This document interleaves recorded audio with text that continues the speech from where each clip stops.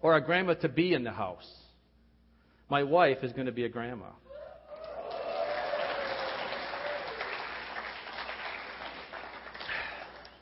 That means I'm going to be a grandpa, by the way, in case anybody didn't catch it. Anyway, I want to talk today about freedom. I wanted to make this our fourth, and I believe it will be the final in a series of freedom messages that just kind of worked itself out to the month of July. And when we begin to realize, as some of the songs that we sang today told us, that when we realize that the freedom that we have in Christ, the freedom that we have in this life, it's liberating if we would just really comprehend it and realize it and comprehend what it really means for us. When we realize that we have to give freedom in order to gain freedom, it puts a little bit of responsibility on us that we have to make sure that we're doing what we have to do to live righteously in order to qualify for the freedoms that God gives. Because, God doesn't give freedom to everybody. He only gives freedom to those that want freedom. There's a lot of people in this life that say they want it, but they're not willing to live to receive it. Amen? We have to live a lifestyle of wanting freedom so that we can have freedom. And we're going to talk a little bit about that more today. The first week, we talked about freedom in Christ. We talked about freedom from our bondages that so easily entangle us. We talked about three major areas: pull of the past, pain of the paralysis of the present, and fear of the future. And how significant it was that we had to get through those. And if you want to listen to that message, it's going to be on the website soon. The second week we talked about freedom living, and that how freedom living is a choice. That freedom living requires a commitment. It's not a life of legalism. It's an intentional lifestyle of holiness and godly living. Something what we talked about today in Sunday school. That we choose. It's an intentional lifestyle to live a holy life that in turn gives us a free life. And then last week we talked about freedom responsibilities. And that freedom comes with a price. Someone paid the price for us, and that was Jesus Christ. And that we then can have freedom, but then it comes to us to maintain the price of freedom so that we can pass it on to our generations and generations beyond that. We talked about the progression of sin and how once we had hard set rules and how we have through our compromising lifestyles, how we've taken the do's and the don'ts of legalism, and rather than coming to the final or to the middle, the balance of it, we've taken it to the extreme of anything goes. And when anything goes, that's not freedom. When anything goes, when there is no wrong, that's not freedom.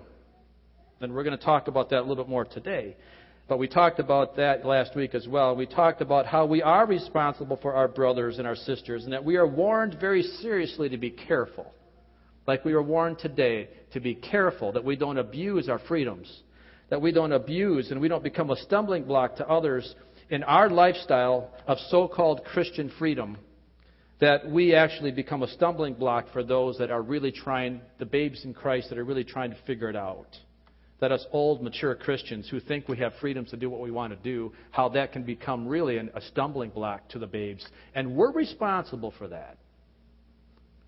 Understand that when you come to Christ, and when you are in front of Christ at Judgment Day, and He says, what did you do your lifestyle? If you abused your freedoms, and if it hurt a brother, or if it hurt a child, the Bible says it would be better that you had a millstone tied around your neck and thrown in the bottom of the ocean, or even worse yet, better that you wouldn't have been born. So understand the significance and the seriousness of freedoms and how it is that we have to live in them, but yet not abuse them. Today we're going to continue talking about how we can experience freedom. How we can experience freedom and what that means. And there's 5 major areas I want to talk about. I want to talk about freedom in the joy of the Lord. I want to talk about freedom to use the gifts that God has given us. That we are free to serve. That we're free to worship. And lastly, that we're free to live as Christ. Fully pleasing to God. With those 5 areas, we will be able to experience freedom. Now, let's discuss freedom a little bit and how we would define it. Imagine through some weird way that you were given a death sentence for something that you did or did not do. The fact is, you're going to die. A terrible, painful death. And by the way, you don't know when you're going to die, or how it will be, or by whom. Therefore, you cannot trust anyone. It could be the person walking down the street, or the person in the grocery store, or it could be that car coming at you head on. It could be anyone, anytime. You don't have any idea. All you know is that someone is going to torture you and kill you. How would you feel? And how would you live your life? Are some people living their life like that already? But imagine that was your lot in life. Imagine that's all you had to look forward to. Imagine that you knew that you were going to die at some point in time by somebody's hand. You were going to die a terrible, horrific, terrible, painful death. And just when you can't handle it any longer, just when it's just got you to the point of no return and you're at the brink, you cannot handle that pressure any longer, you get a reprieve. Someone who you have never met before hears about your plight. And out of the blue, without any warning or any reason, they pay the penalty for you. And you no longer have to die that death that was in your future. And not only have they arranged your life, but they have arranged a retirement package beyond anything that you can imagine. All you have to do is accept it. All you have to do to have them step in and to pay your price is to accept it. And then live your life in appreciation of it. Meaning that you are willing to help other people, that were in a similar situation that you were in, that you are to tell them how their life can be spared just like yours was, that you can show them what it is to live a life of freedom from the fear of death, and that you can show them how to experience this same freedom. How would that make you feel? Let me ask you a better question. How does that make you feel? Because that's exactly what is happening in your life. We, as natural man, that was our plight. We had nothing to look forward to besides death. Forever. And it was horrific. And it was torturous. And it would never end. It's called hell. Do you hear me? It's called hell. That's what natural man has in store for them. It's not a story. It's not a what if. It is reality. Now, what has happened then is a person that you never knew came and took your place. And that's called Jesus Christ. He came and He took your place on a cross, and He bore horrific pain, torture, ridicule, major sacrifice, and He came to take my place. And He came to take your place. Now, how does that make you feel? Does that give you any type of freedom in your life? Do you feel like maybe a heavy load has been taken off your shoulders? Amen. Yes, we should. Romans chapter 5, verses 6 and 8 says, "You see, at just the right time," timing is everything, "at just the right time when we were still powerless, Christ died for the ungodly. Very rarely will anyone die for a righteous man, though for a good man someone might possibly dare to die. But God demonstrates His own love for us in this: while we were still sinners, Christ died for us."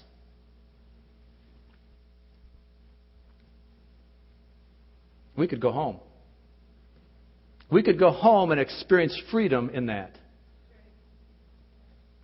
Do you get it? Can you grasp it? But not only did Jesus just die for us and take our place in this horrible death, He did it before we were even friends. We didn't even have to clean ourselves up for this. We came in our filth. We came in our natural man, and He did it for us anyways. You don't have to get yourself cleaned up before you come to Christ. In fact, if you do, you're probably not coming to Christ. You're coming to a religion. And we're not talking about religion. We're talking relationships here.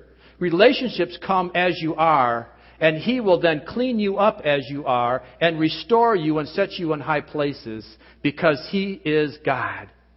And He can do that. No religion can do that. No Buddha can do that. No Hindu religion can do that. No Muslim relationship can do that. It is only the relationship with Jesus Christ. And that He would die for us like that. So now that we have that, now we have that experiential relationship, how do you feel? How are you living? If you're like most people, we have a hard time receiving and accepting a gift without feeling some sort of guilt or a sense that we have to earn it. But this gift of forgiveness is totally 100% free. There's nothing I can do to earn this. Nothing you can do to earn this, the gift. And then, because of that, we then should have no condemnation, as it says in Romans 8, 1 through 4. Therefore, there is now no condemnation for those who are in Christ Jesus. For the law of the Spirit of life has set you free in Christ Jesus from the law of sin and death. For God has done what the law, weakened by the flesh, could not do by sending His own Son in the likeness of sinful man, and for sin. He condemned sin in the flesh, in order that the righteous requirement of the law might be fulfilled in us, who walking not according to the flesh, but according to the Spirit. This is the definition of freedom. Hallelujah. That Jesus came, that He gave us that freedom so that I don't have to. I just have to accept it and walk in it. And so I want to encourage you today. I want you to encourage to concentrate on the joy of the freedom experience. Freedom experience. Now let's talk about freedom. What really is it? What really is it? Is freedom being able to do whatever you want to do? Is it without restraint? If I'm free to do whatever I want to do, meaning that I don't need laws or boundaries, is that freedom? No, that's not. That's chaos. That's anarchy. That is a life of, or that is a society that is not going to function. If I decide that I'm going to drive downtown and I'm not going to stop at the red light, but because I'm a free man, I'm going to drive right through that red light, what am I risking? Yeah, I'm risking death. I'm risking my life. So freedoms do not come without boundaries. In fact, we have to live in boundaries. That is true freedom, and I want to make sure we understand that. It says in Romans 13, 1 through 6, read with me. This is a long one, but we need to understand this because so many times we think that freedom means no restrictions. And that's not freedom. That's anarchy, and that's chaos. And it's not going to last very long if you think you can live that way. Romans 13, verses 1 through 6. Everyone must submit himself to the governing authorities. For there is no authority except that which God has established. The authorities that exist have been established by God. Consequently, he who rebels against the authority is rebelling against God, who has instituted it, and those who do so will bring judgment on themselves. For rulers who hold no terror for those who do right, but for those who do wrong. So, do you want to be free from fear of one in the authority? Then do what is right, and he will commend you. For he is God's servant to do good. But if you do wrong, be afraid. For he does not bear the sword for nothing. He is God's servant, an agent of wrath to bring punishment on the wrongdoer. Therefore, it is necessary to submit to the authorities, not only because of possible punishment, but also because of conscience. So this passage clearly tells us, as human beings, that God created beings in an order to be managed, to be controlled, to be under some type of a guidance. We are to be governed. We are not free spirits.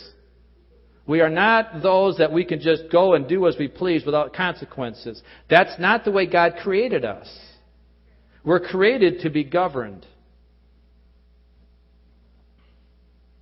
And Jesus is also pointing out that the freedom of being responsible and being held accountable is in our choice. It's in our choice.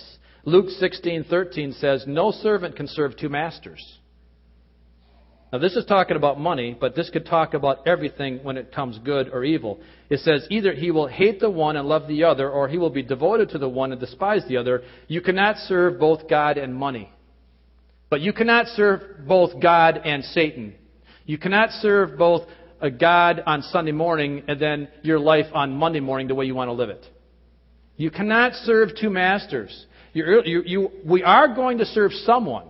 Understand that. You are created to serve something or someone. We cannot escape that. That is in our nature. It's in our natural man. You will serve something. Your choice is, what do you serve? Do you serve God? Or do you serve the prince of this earth? The prince of this air? The prince of this world? You will have to make a choice.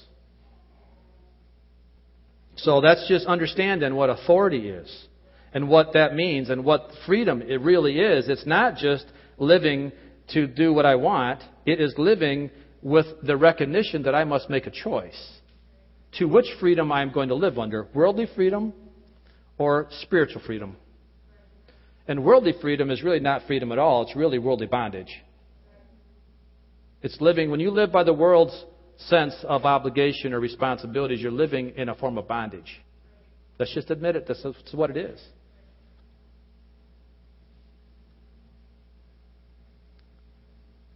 So let's talk about some of those areas in our freedom experience. Let's talk about the joy of the Lord. Let's talk about that. Because, we can't be free. And if we're really free, there is going to be joy.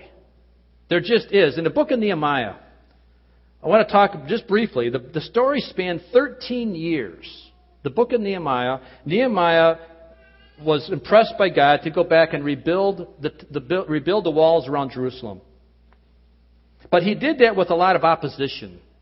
Actually, when he got into it, he had to arm himself and his workers because he was being attacked. Because there was a group of people that didn't want that wall rebuilt. So he had to protect himself as he was building the wall. So he had a lot of opposition. In your life today, you have a lot of opposition in your life. You're building a wall around your life of Christian freedom. Now, most of the time we assume walls with bondage. But yet, in this situation, I think we can put a Christian wall around us because, when I pray for my kids, I pray that that God would administer angels to protect them, to put a hedge about them, to put a wall around my kids and around my family so that the enemy can't get to them. So walls can be good things. They don't always mean bad. A wall can be a good thing. It can be a hedge of protection. And that's what Nehemiah was building around the city of Jerusalem, a hedge of protection. And he was being opposed in that. In our life, when we build up walls of protection around our life, the devil is opposing that. And he's coming against it, and he's trying to tear it down. So Nehemiah realized that, and it took him 13 years. The reason the 13 years is important in my mind is because we're such a fast civilization. We like everything right now. And when things take time, we get upset with that. Speaking of time. Oh, my goodness. We get upset with that. Denny's not here, so I can preach longer. No, I want to joke.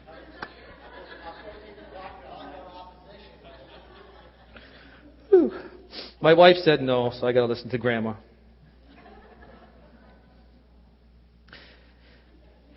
But Nehemiah said, and this is the thing that I think that is so important, that we use this scripture a lot, and the reason I said all that is to set the premise for where this verse comes from. Nehemiah chapter 8, verses 10, he says, Nehemiah said, "Go and enjoy choice food and sweet drinks, and send some to those who have nothing prepared. This day is sacred to our Lord. Do not grieve, even in the midst of your problems, of building the walls that you're supposed to do. Do not grieve, for the joy of the Lord is your strength." The joy of the Lord is your strength. What is that joy? What is that joy? The joy of the Lord is experiencing the freedoms that comes with serving God after we receive His freedom of salvation. We have to recognize the significant level of where we were at so that we can recognize the significant level of where we're going. When you recognize what your plight was, as that story that we said at the very beginning of that man that only had death to look forward to, and not just a simple death, but a torturous death. When we recognize that now we're be exchanged with that to life, when we can really embrace that and recognize that significance, that gives us joy. Joy. Happiness is not joy. Happiness is not joy. Happiness is based on our happenstance or our circumstance. Joy, rather, is a benefit of having a relationship with the joy giver. And that's Jesus Christ through the power of the Holy Spirit. I don't have to be happy to be joyful. Because I'm not happy all the time. Are you? I don't like my situations in life all the time. I don't enjoy all those sometimes. But I can still have the joy of the Lord because the joy comes from within. The joy is a result of the relationship I have with the joy giver, not the happenstance of my life. And there's a significant difference. The world confuses it all the time. It says if you're not happy, you're not joyful. That's not true. I can have the joy of the Lord. In fact, I need to have the joy of the Lord because that's where I get my strength from. When I recognize the significance of where that joy comes from, then there is nothing in this life that can take that away from me. My circumstances change all the time. My feelings change all the time. If I lived my life in a sense of feelings, I would be on a roller coaster ride, and many of us are. Many of us are having really high days and really low days. And that's not Christian living at its fullest. I'm not saying you're not a Christian. I'm just saying that's not where God is intending you to live. He wants you to live at a level up here. Okay? Not necessarily up here, because you know what happens on the mountaintops? They're experiences. A mountaintop is an experience. It's not a lifestyle. Nothing grows on the mountaintop. It's rock, it's snow, it's barren on the mountaintop. You get a great view, but you can't live there very long. You have to come down into living in the valley a little bit. You have to live where the sustenance is. And I'm not saying we live in valleys, but we have to find that middle ground where we can live our life in consistency in the joy of the Lord and not be on a constant up and a constant down. Nobody likes to come into the job or wake up in the morning with your spouse or see your kids and not know who they're going to be that day. Nobody likes to be around a moody person that you don't know if they had a good day or a bad day. You want to be around people that are consistent people, that have the joy of their Lord is their strength. And then with that, you know what happens? You become effective and you become relevant. You become heavenly effective through earthly relevance when you live in the joy of the Lord. And I'm not talking about TV evangelists, and I'm not talking about people that just want to give you that emotional high, that their whole intent is to make you feel good when you walk out the door or when you turn off the TV. Because if all they're doing is making you feel good for that moment in time, as soon as you get in the parking lot and somebody cuts you off, you've lost your joy. You've lost your happiness because all of a sudden you're back in the flesh. I'm not talking about that. I'm talking about understanding who the joy giver is. And the joy giver is a relationship with Jesus Christ. Let's talk about use of gifts. We're free to use our gifts. And this is an area that causes a lot of confusion in Christian circles, and one that we really need to be free in. Because we are all gifted by God to do specific things that He wants us to do. And understand this, that God would never ask me to do something that I'm not gifted to do. But yet, sometimes, though, we think we need to do everything. Sometimes I think I have to do everything in order to be pleasing to God. Well, let me free you from that. You don't have to do everything. You do the things that God has gifted you in, how He has gifted you to give the strength that you need to have. It's no different than me giving my son Tyler, our grass is really long and needs to be mowed, so I give Tyler a chainsaw. Tyler, go mow the grass with a chainsaw. Is the chainsaw powerful enough to mow the grass? Yeah, it's powerful enough, but is it going to be effective? No, because I'm giving him the wrong gift to do the job. I'm giving him the wrong tool. I give him a lawnmower with sharp blades, and he mows the grass very nicely. So we have to make sure then that when we are doing what God asks us to do, that we operate in the gifts that God has given us to work in. You're not me, and I'm not you. And I don't have to do what you do, and you don't have to do what I do. You do what God gifts you to do so that you can live in the freedom of that gift, not in condemnation about not able to do what everybody else does. You just do what you do. You do it well. Do the best of your ability. If it's to teach, teach. If it's to govern, govern. If it's to serve, serve. In fact, there's even a scripture that talks about it. Can you believe it? The Bible even talks about this. It says in Romans 12, verses 3 through 8, "For by the grace given me, I say to every one of you, do not think of yourself more highly than you ought." That's a good recommendation. That's a be careful word right there. Right, Bert? Be careful. "But rather think of yourself with sober judgment in accordance with the measure of faith God has given you. Just as each of us has one body with many members, and these..." Whoa. Skip the page. "And these members do not allow all to have the same function. So in Christ, we who are many form one body. And each member belongs to all the others. We have different gifts." Did you hear that? We're not all gifted the same. We have different gifts according to the grace given us. If a man's gift is prophesying, let him use it in proportion to his faith. If it is serving, let him serve. If it is teaching, let him teach. If it is encouraging, let him encourage. If it is contributing to the needs of others, let him give generously. If it is leadership, let him govern diligently. If it is showing mercy, let him do it cheerfully. This is a very liberating passage of Scripture. This is not a one-gift-fits-all Scripture. You have different gifts. You operate in how you are gifted and be free in doing that. You know why this is so important for me? Is because this is one I've struggled with for a long time. This has been a freeing passage for me. I don't have to be like everybody else. I don't have to duplicate a ministry. This church does not have to be like any other church. This church is the way this church is going to be because God ordained this church to be who it is with the people that we have in this church to do what this church needs to do. And I need to be the pastor that I need to do. And I need to be the employer that I need to be. And I need to be the husband and the father that I need to be. Not like anybody else. It's freeing. It's liberating.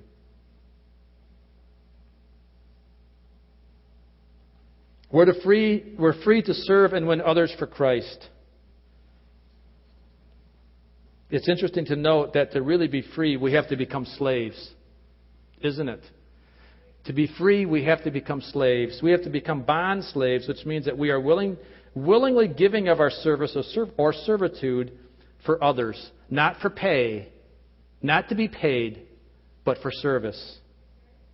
1 Corinthians 9:19 says, "For though I am free from all, I have made myself a servant to all, that I might win more of them." Then going on in 21 and 22, it says, "To the weak I became weak, that I might win the weak. I have become all things to all people, that by all means I might save some." Let me read it in the Message. The Message has a really interesting translation of this verse, this section in 1 Corinthians chapter 9, verses 19 through 23.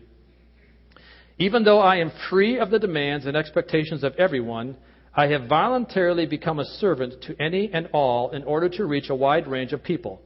Religious, non-religious, meticulous, moralists, loose-living immoralists, the defeated, the demoralized, whoever. I didn't take on their way of life. I kept bearings in Christ. But I entered their world and tried to experience things from their point of view. I've become just about every sort of servant there is in my attempts to lead those I meet into a God-saved life.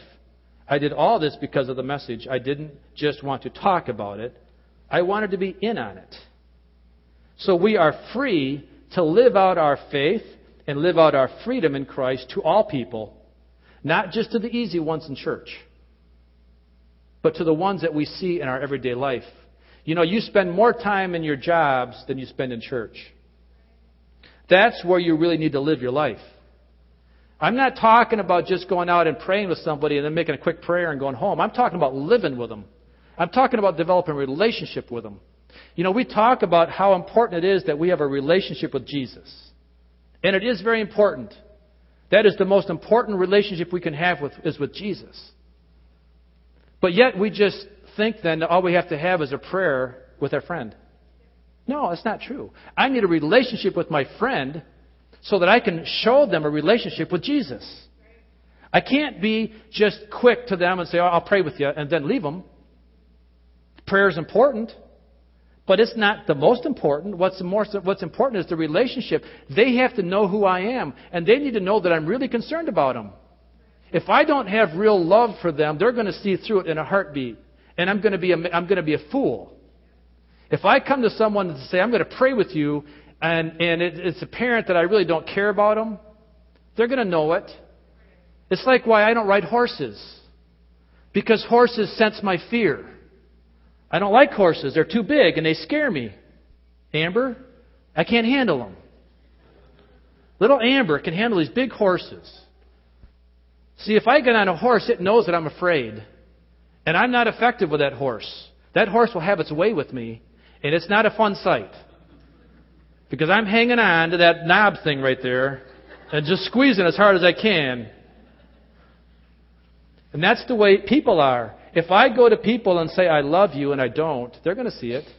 So it's not an issue. This is not a condemnation of you to go out and I want to be really careful here. I don't want you to misinterpret what I'm saying. You have to love people. You have to love people. But don't make it a notch on your belt to say that I did this. Make it your lifestyle to live it in front of them. And as you live it in front of them, you will draw men unto you who then you can point to Christ. And then you can live for Christ, and you can have that relationship with Jesus so that you can have that relationship with your brother or your neighbor or your employer or your employee or your person at your job site, whoever it is. So the relationship has to be there. We're free to act in mercy, compassion, and generosity. Colossians 3:12-14 says, Therefore, as God's chosen people, holy and dearly loved, clothe yourself with compassion, kindness, humility, gentleness, and patience. Bear with each other and forgive whatever grievances you may have against one another. Forgive as the Lord forgave you. And over all these virtues put on love, which binds them all together in perfect unity. Exactly what we talked about in Sunday school today. Unity. You have to be bound in unity of love. If we're not there, we're not effective. If we're not there, we're clanging cymbals and gongs, loud sounding gongs, and we're just no more effective than our voice. So we have to clothe ourselves with God's freedom, so we can act in mercy and grace. We're free to worship. No condemnation from keeping us to worship. This is a big one as well, because so many times we feel like we have to worship God, but yet I don't think I can worship God because I'm feeling like I'm condemned in my sin and I'm condemned in my bondages. But yet we're free to worship because there is no condemnation in us. John 4:23-24 says, But the hour is coming and is now here when the true worshipers, because there is a false sense of worship, but the true worshipers will worship the Father in spirit and in truth, for the Father is seeking such people to worship Him. God is spirit, and those who worship Him must worship in spirit and in truth.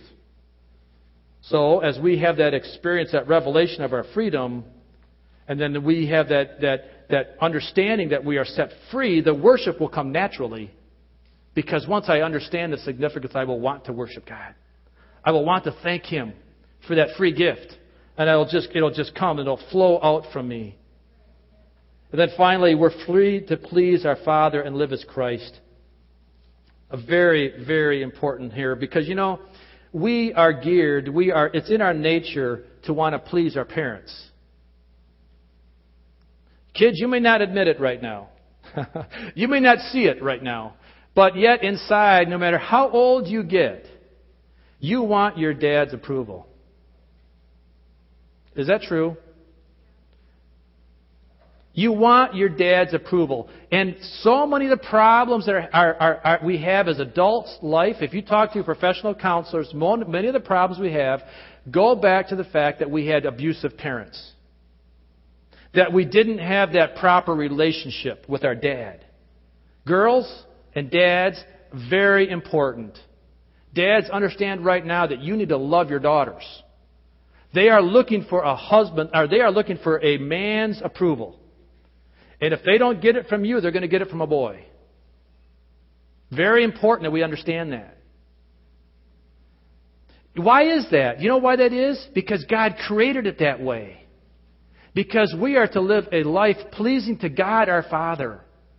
Inside of us, we want to hear somebody say, you did a good job. We need to have that acclamation. We need to have that sense of accomplishment. How many athletes do you see, the last thing they do before the interview camera goes off, they say, "Hey, Mom. Hi, Dad." You know, they all want it. They all want to say, "Hey, look at me. I did a good job." They want to be pleasing to their parents. We have to be pleasing to God. And we have that natural desire to want to be pleasing to God. Because when we have that, then we are then free to live that way. Because we have that relationship. And we are a part of the family. We are born into the family. Galatians 4:4-7, in the Message it says, "But when the time arrived that was set by God the Father, God sent His Son, born among us of a woman, born under the conditions of the law, so that He might redeem those of us who have been kidnapped by the law. Thus we have been set free to experience our rightful heritage. You can tell for sure that you are now fully adopted as His own Son, as His own children, because God sent the Spirit of His Son into our lives, crying, 'Papa, Father.' Doesn't that privilege of an intimate conversation with God make it plain that you are not a slave, but a child? And if you are a child, you are also an heir with complete access to the inheritance." So this innate, natural sense of wanting to please our parents is the same instinct that we want to please God.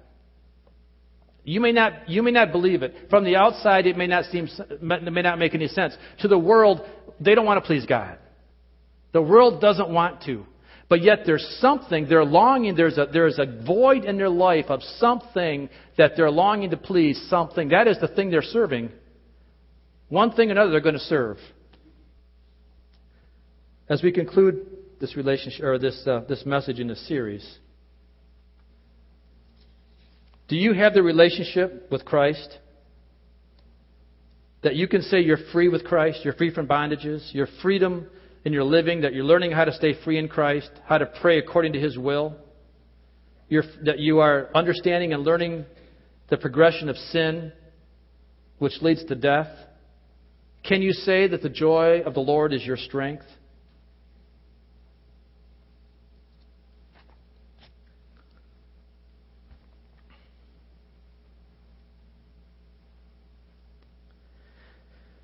Hallelujah. Thank you, Jesus. The relationship must start with inviting Jesus in your heart. It must start there. And after you do that, then you have to continue to live a life being filled with the knowledge of God's will.